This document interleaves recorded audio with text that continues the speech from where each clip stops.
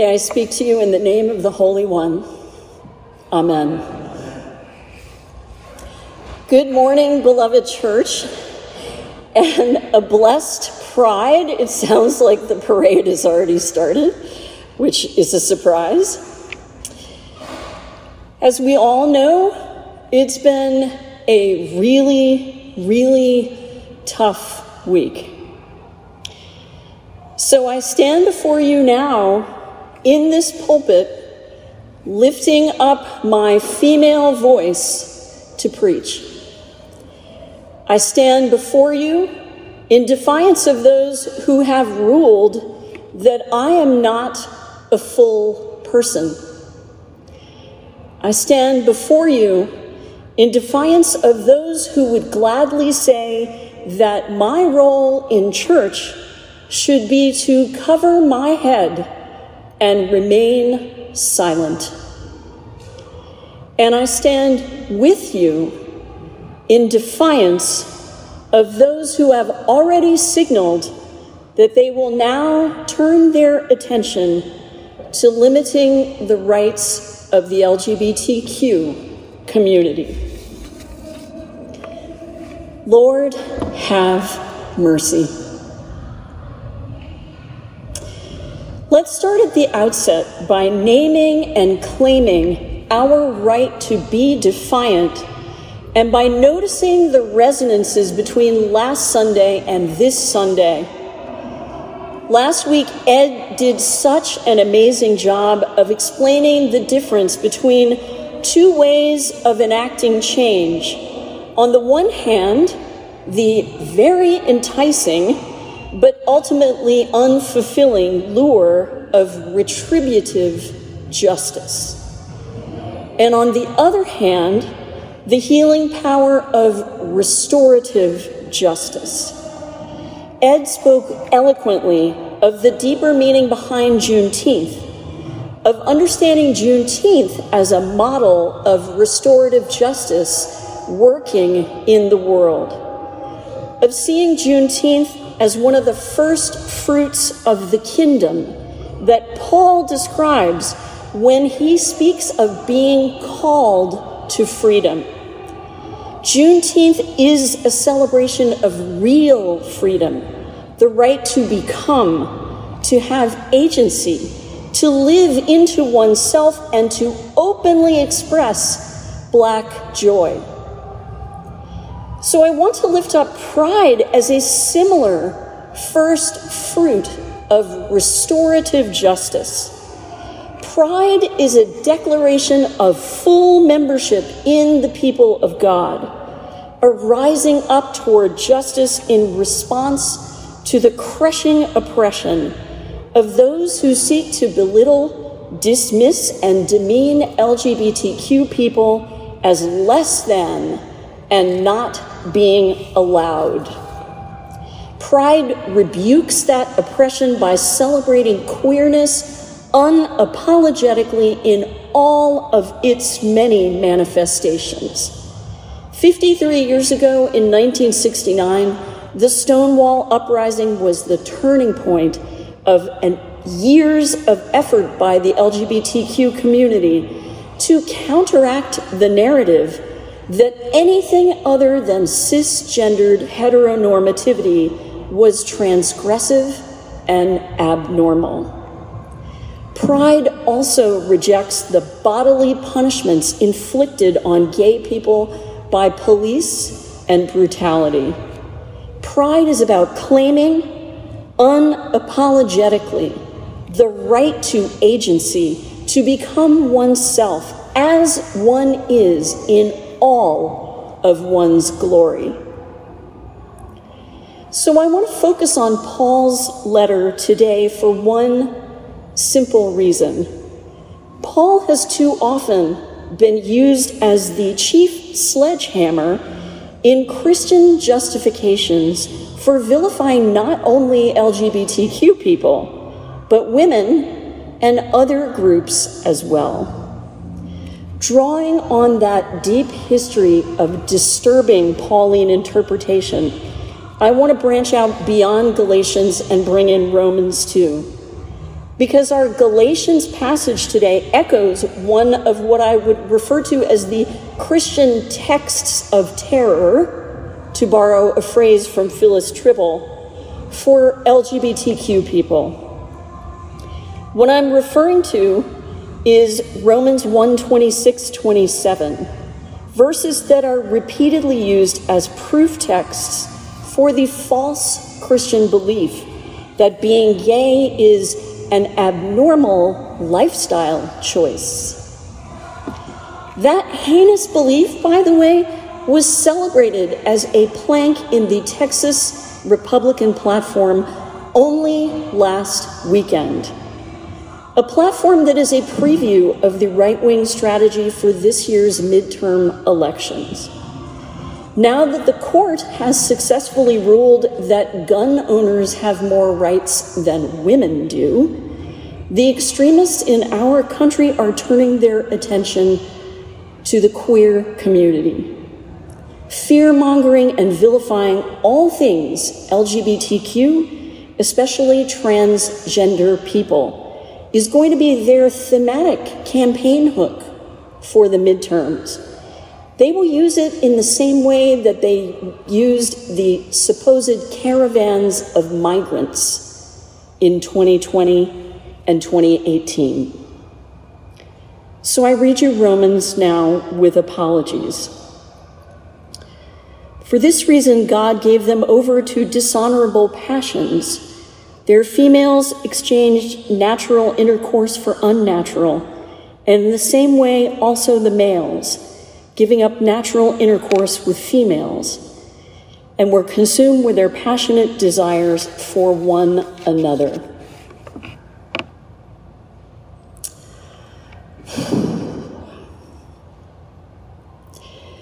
Let's start by making it clear that Paul, like many writers of his time, used lists as a way to prove a given point. Rhetorical style of the ancient world frequently employed a throw in everything but the kitchen sink approach to argument. So these two verses from Romans are part of exactly just such a list, quite similar to the one that we heard in Galatians today. And when we keep that in mind, the key to interpreting this kind of passage is to focus less on the specifics in the list and more on what is the underlying behavior that Paul was trying to rebuke. In this case, he was talking clearly about abuse of power, particularly the abuse of male power in order to subjugate everyone else. The Romans were experts at this kind of abuse.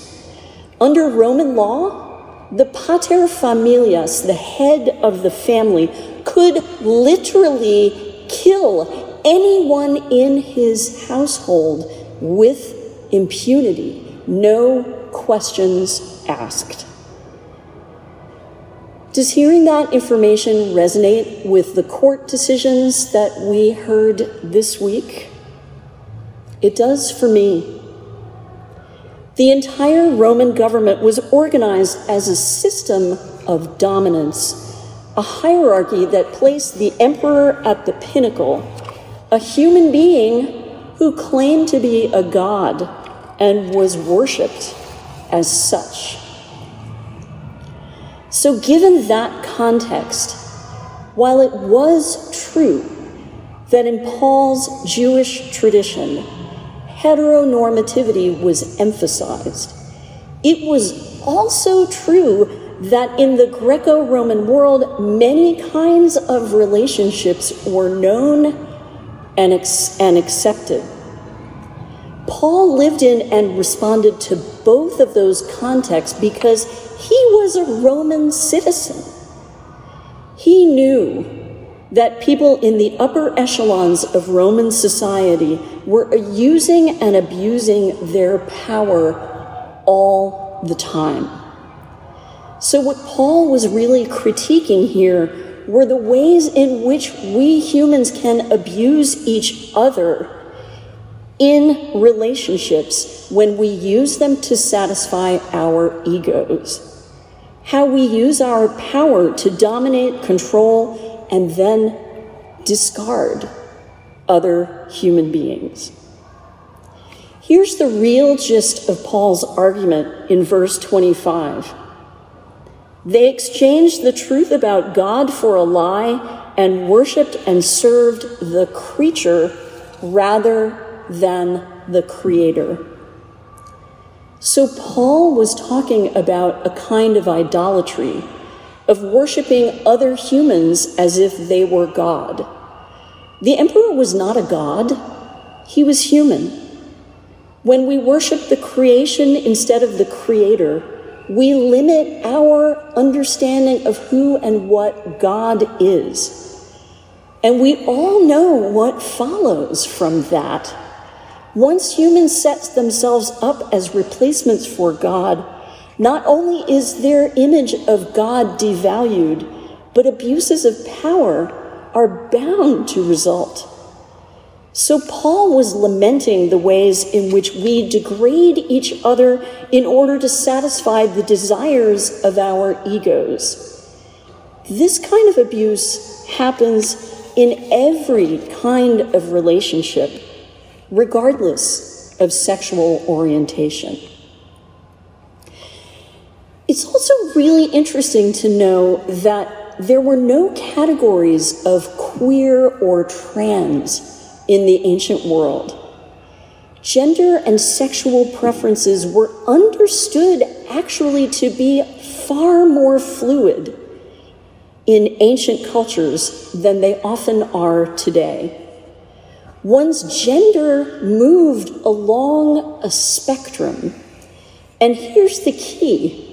Where you were on that spectrum changed minute by minute, depending on which relationship you were referring to at any given time.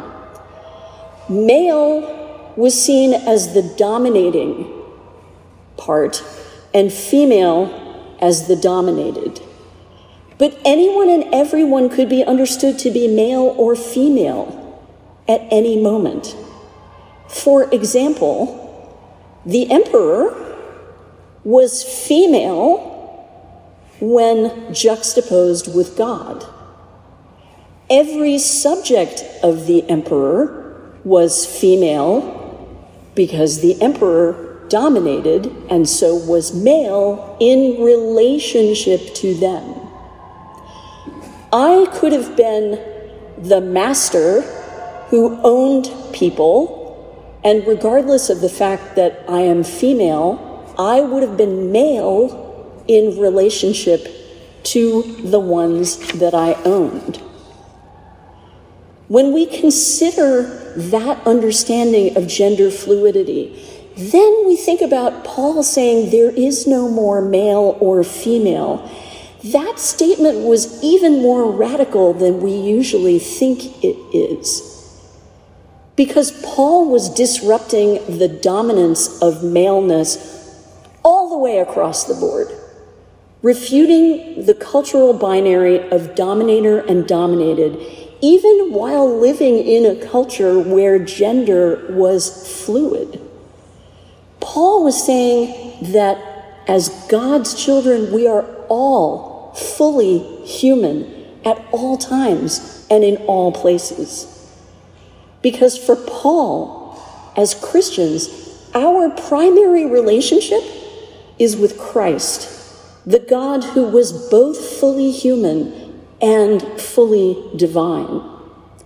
The God who emptied himself and became one of us in order to experience what we experience. The God who stood beside us and became one of the dispossessed. The God who willingly placed himself at the bottom of the Roman system, and in doing so, turned the meaning of what it means to be God and to be human entirely upside down. So Paul sounds that same note in Galatians. You were called to freedom, brothers and sisters. Only do not use your freedom as an opportunity for self-indulgence, but through love become enslaved to one another. The whole law is summed up in a single commandment. You shall love your neighbor as yourself. So once again, Paul is speaking of the complete categorical rejection of the abuse of power, the refusal of any manifestation of dominance. Next time you're reading Paul, I urge you, substitute the word ego wherever he says flesh. And this turn becomes so clear, so very clear. In both Romans and Galatians, Paul is emphasizing that something new has happened in the world, that all of our old ways of understanding how to be a community were void. Christian community is not based on the dog-eat-dog hierarchy of the Roman world. Christian community exploded the Roman version of the big lie, which was God wants things to be unequal so that the few at the top get and everyone else suffers. That lie, that we too should strive always to claw our way to the top, dominating everyone and anyone that we can. Jesus and Paul modeled restoration, not retribution. They modeled a praxis of love where we bear each other's burdens instead of stepping our way on top of others to get to the pinnacle. They modeled loving each other and allowing each other to grow into becoming what we are destined to be, human beings that are fully alive. For freedom, Christ has set us free. Stand firm, therefore, and do not submit again to a yoke of slavery. Yesterday, I read a short reflection about hope posted by someone named Matthew. I don't know anything else about this person. People speak of hope as if it is this delicate, ephemeral thing made of whispers and spiders' webs. It's not.